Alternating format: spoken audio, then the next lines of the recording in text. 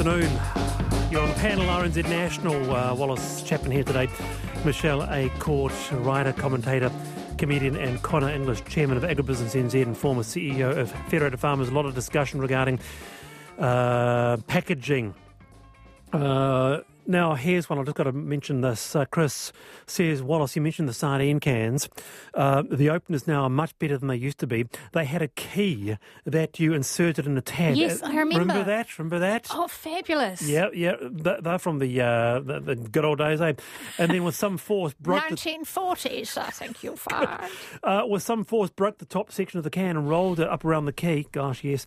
I ran away from home when I was a 13-year-old. I rode my bike 50 miles to Wanganui. I was starving, so I went into the supermarket, nicked a can of sardines. When I tried to open it, the key snapped off. I tried bashing the can to death on the steps of the town hall to no avail. Eventually, hunger got the better of me, and I surrendered myself to the police.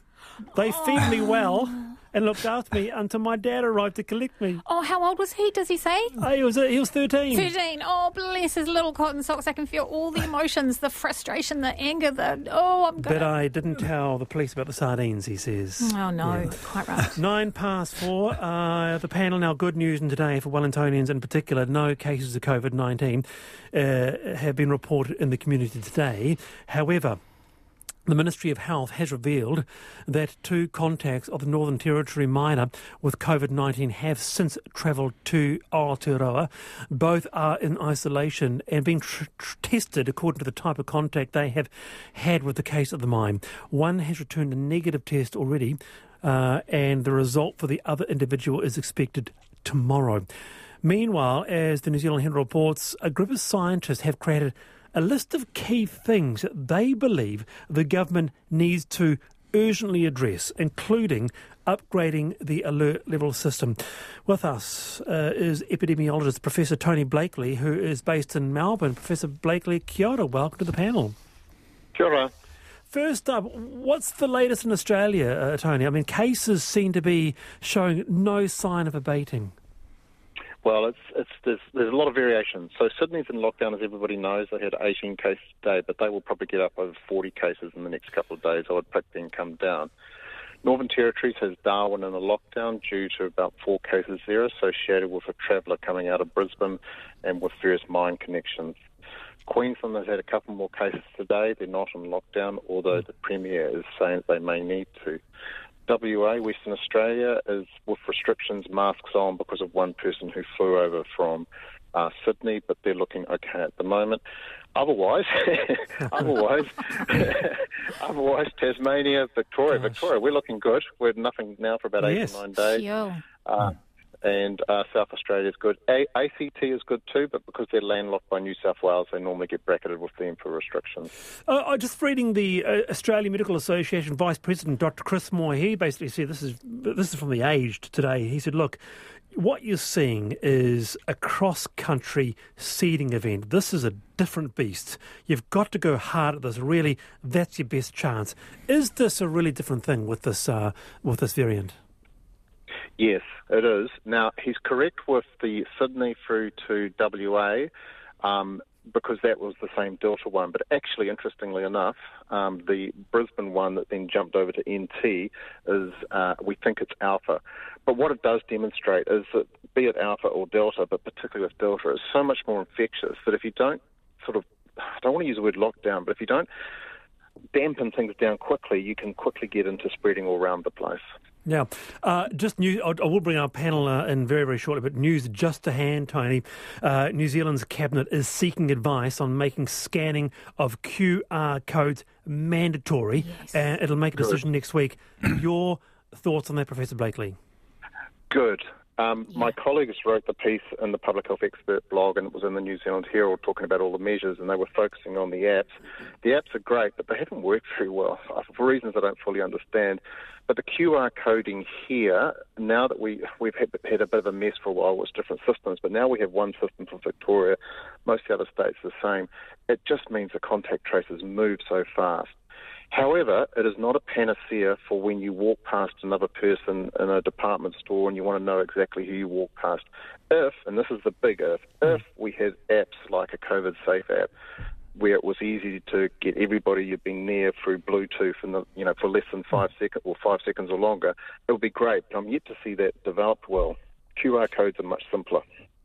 It's fantastic that they're going to make this mandatory, and I've been waiting for. I've been feeling like I was missing something. I have never really got my head around why wearing masks in public places, outdoors and indoors.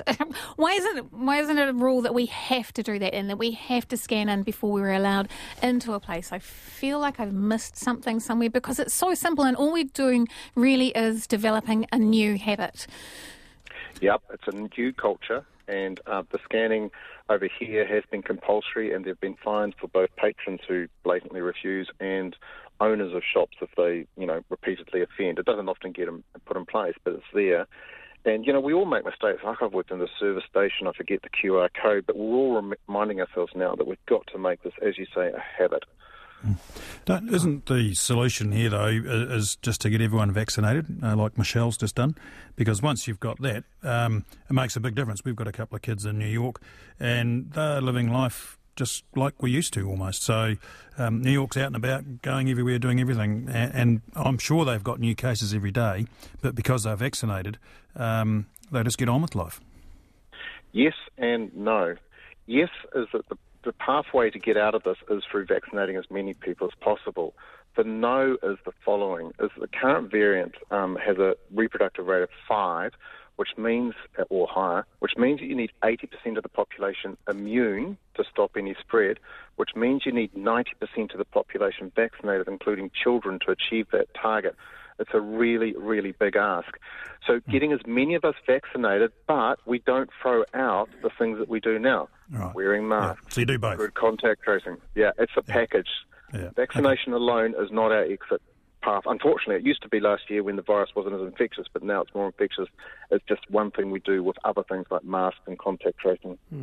Professor Blakely, just looking at how New Zealand has handled this pandemic thus far, and we're nowhere out of the woods, but we have, we have seemingly been pretty lucky or done well or whatever.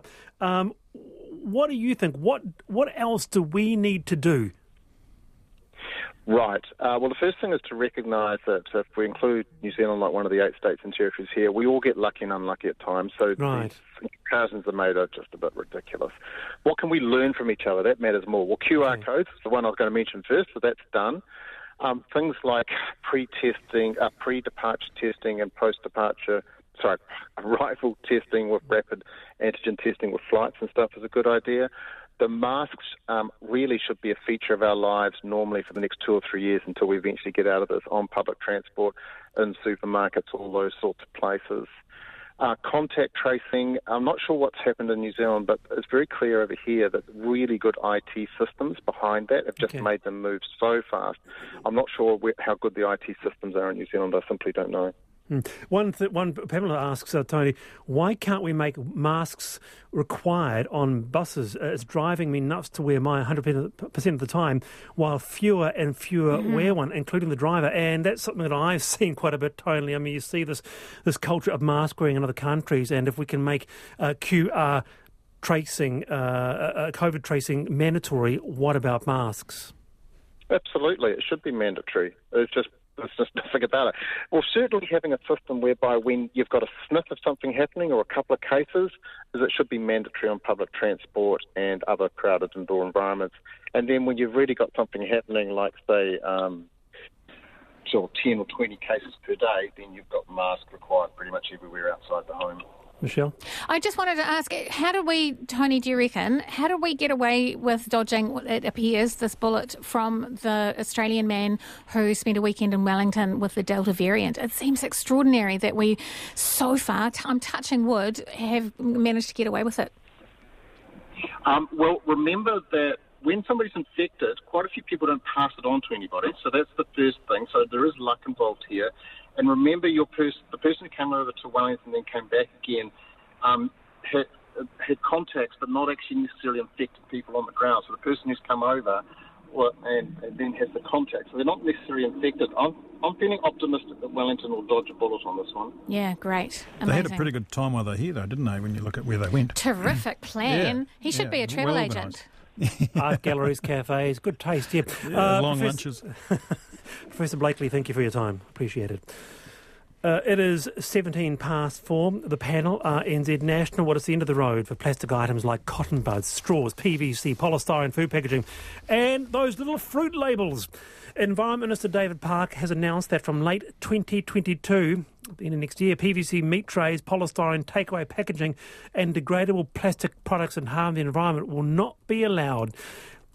Now, the ban also includes single-use plastic items like single-use produce bags, cutlery, plates and bowls, and more work is going to be done on how to introduce phase-outs of types of expanded polystyrene, single-use cups, including coffee cups, and wet wipes.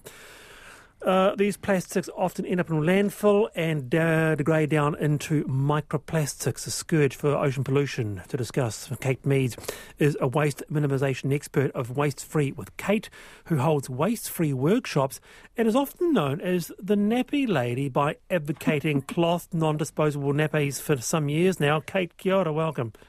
Hello, how are you? Good. What do you make of this announcement?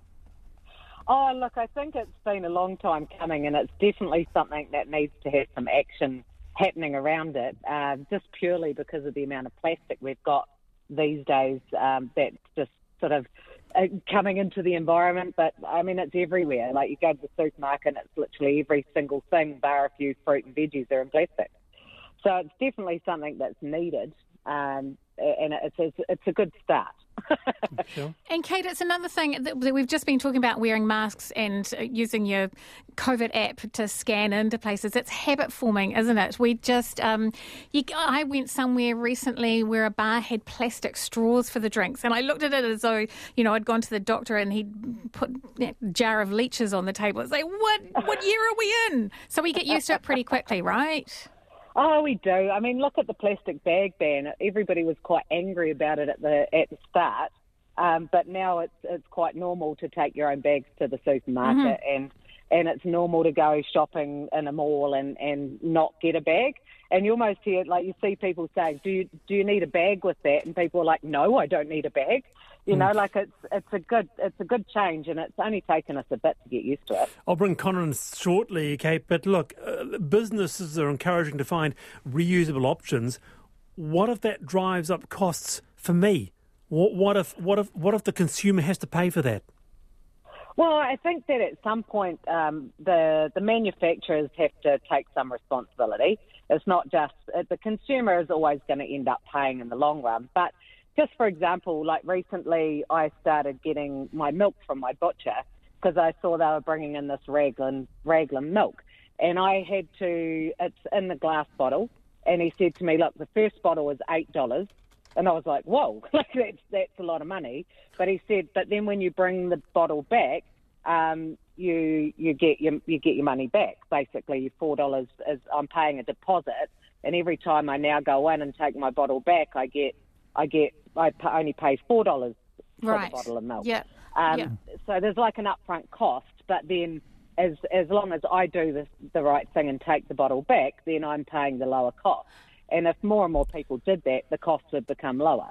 Isn't it fascinating that that's exactly how we bought milk in the 1960s? Because I'm very old. Right. But, you had your glass milk bottles and you paid whatever it was. I remember it being 4 cents, but it was pennies before that. But if you wanted to go to the dairy on the way home and buy a glass bottle of milk, you had to pay more because you were paying for the glass bottle. So I just find it fascinating that we're going back to, in the 1970s we phased out paper bags for groceries because we wanted to save the trees and brought in plastic. Right, okay. And now we're getting rid of plastic because it's killing the fish. Well, let's bring in Conor. Yeah, well, I mean, it's interesting, isn't it? I think the challenge is just getting practical things that work. If you're phasing something out, what are you going to replace it with? And using glass bottles for milk may work in some situations. But, it's just having enough time, I guess, to get the technology to produce new things that perform the food safety functions or the stacking functions. What about that, Kate? What if there are unintended consequences, as Conor suggests? I mean, some plastics might not have suitable alternatives. So, for example, increased energy cost and emissions by replacing plastics with aluminium substitutes. Well, I think it comes down to, yes, we do need to look at good alternatives, but the reality is that there has to be an end market for the plastic. Like if it's a single-use plastic and there is no end market for it, we basically need to design it out of the process. So things like polystyrene burger containers, they shouldn't even exist anymore, because you can literally, like McDonald's is on board, they've got it in a cardboard container that at least is compostable. Whereas, polystyrene ones just shouldn't exist anymore at all, because they can't be recycled. There's no benefit to them at all, and they should just be gone. Even Conor, a sushi tray. Sushi tray is a number 6 plastic. It's not recyclable, even though it's clear. I mean, there'll be some low-hanging fruit, won't there, like the items that you're talking about, and I think that's great. I mean, the one that's always sort of been a revelation to me is these microbead plastics in shampoo. That's something I never knew about, and it just bamboozles me as to why you would need plastic in your shampoo in the first place. Yeah, but that just sort of came in, isn't it? Like, especially in the body washes, the exfoliants. And there was, again, no thought of the end result of those microplastics when they were brought in for people to make themselves soft and, beautiful. Yeah. And again, like that sort of thing should be thought about before it's even produced. And Kate, do you feel like that is happening at the design end? That people are now not going to sit in a laboratory and say, I know what would make people beautiful, plastic beads. Are they going to stop themselves before we even get to that stage? Well, I think that we're not seeing that yet. I think that eventually it is going to be part of the process. Like if you're going to make a product, then you have to prove that it's been able to be recycled or be reused, or there's got to be some solution for your product before you can introduce a new waste. So I have no doubt that will become part of the process. But see, at the moment, things that frustrate me is like if you buy ricotta cheese, like the round containers, that's in a number 5 and that's recyclable. But if you buy a cream cheese, it's in a number 6, which most councils in New Zealand, it's not recyclable. And so then I'm like, well, why can't all of those products be in the number 5? Because the only plastics that can be recycled in New Zealand are 1s, 2s and 5. So 3s, 4s, 6s and 7s should be not allowed to be produced in the first place. We've had so much response to this. We're going to have to come back to this sometime this week, actually, because people are clearly interested in it. But for now, though, Kate Meads, waste minimisation expert, thank you for your time there. Grant says, what do you do with hay bale wrappers? They have to last 3 years at least, and then what do you do with them? Biodegradable is not an option. A lot of people happy with the little stickers of fruits being looked at. Yeah, I hate those stickers. I hate them. They're a nuisance, aren't they? Aren't they annoying? And news just to hand, the government is looking at mandating face masks at level 2 or higher. Mask wearing is already mandatory on public transport. You're on the panel of RNZ National. Michele A. Court and Conor English with me today. Now, here's an excerpt from Charlie Chaplin, The Great Dictator, a satirical drama and a condemnation of fascism, anti-Semitism and Nazism. Then in the name of democracy, let us use that power. Let us all unite.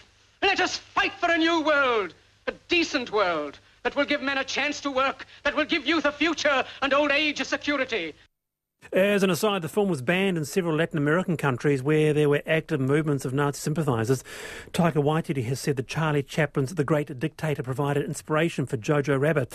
Meanwhile, Chaplin, the musical, has been cancelled over concerns about Charlie Chaplin's womanising and scandalous life. A week after announcing Chaplin, the musical, as a spring show, the University of Canterbury Musical Theatre Society, MUSOC, cancelled the planned performance after concerns were raised about his past. It's understood the Addams Family musical replaced Chaplin. Members of the club have raised concerns regarding the predatory and inappropriate conduct of Charlie Chaplin during his life and career. And I just wanted to go on the panel and get your thoughts on this. Michele, I caught you first. Yeah, it's really interesting, isn't it, too? I'm always thinking about how much we can separate the art from the artist. Can we? Well, no and yes. It depends. It depends. It's moments in time. And the first thing I want to say about this particular example is that it doesn't sound like it was a decision made with a lot of argument. The university seems very relaxed about it. We had a chat. Some people said they didn't want to do it, so we thought, well, let's do another thing, which sounds very calm and their reasonable. Choice. Yeah, their choice.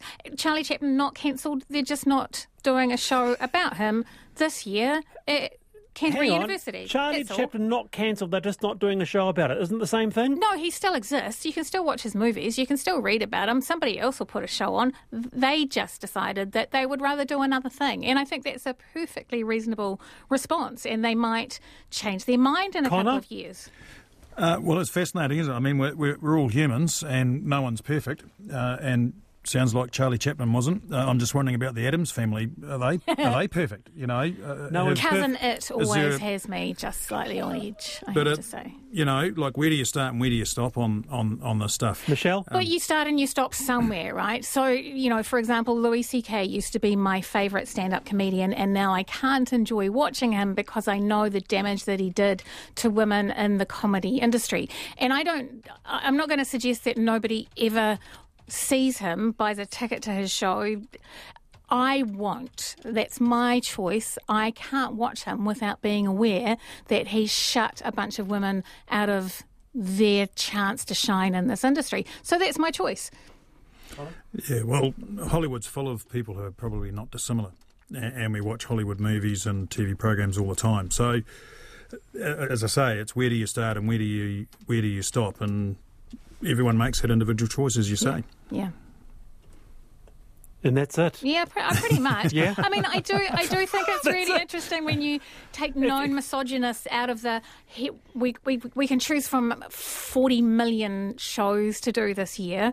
Should we do one that's not about a known misogynist? Yeah, but hang let's on. do that. Charlie Chaplin is the Great Dictator is one of the great condemnations in film of fascism. Absolutely. It's one of the great, and so Absolutely, can't we look at the decades long career that Charlie Chaplin had, and actually speak to Connor's. I think we have for quite a long time, for many, many decades. We just happen to be living in an era where now we think about whether somebody has harmed vast sections of the community, and it's not like, you know, if you don't do a Charlie Chaplin musical, there are no other musicals that you could possibly choose. But pick it's another Charlie one. Chaplin. Yeah, and you know him. You know his work. You can see it. But have a look on YouTube. Such an extraordinary life in so many respects, and I would have thought that it would have been great to do. I'm just devil's advocate. Would have been wonderful to see a biography of this rich and colourful life. Yeah, but there's lots of other rich and colourful lives. Well, I'm not suggesting that you delete every YouTube video and destroy every movie that he's ever made. Your history classes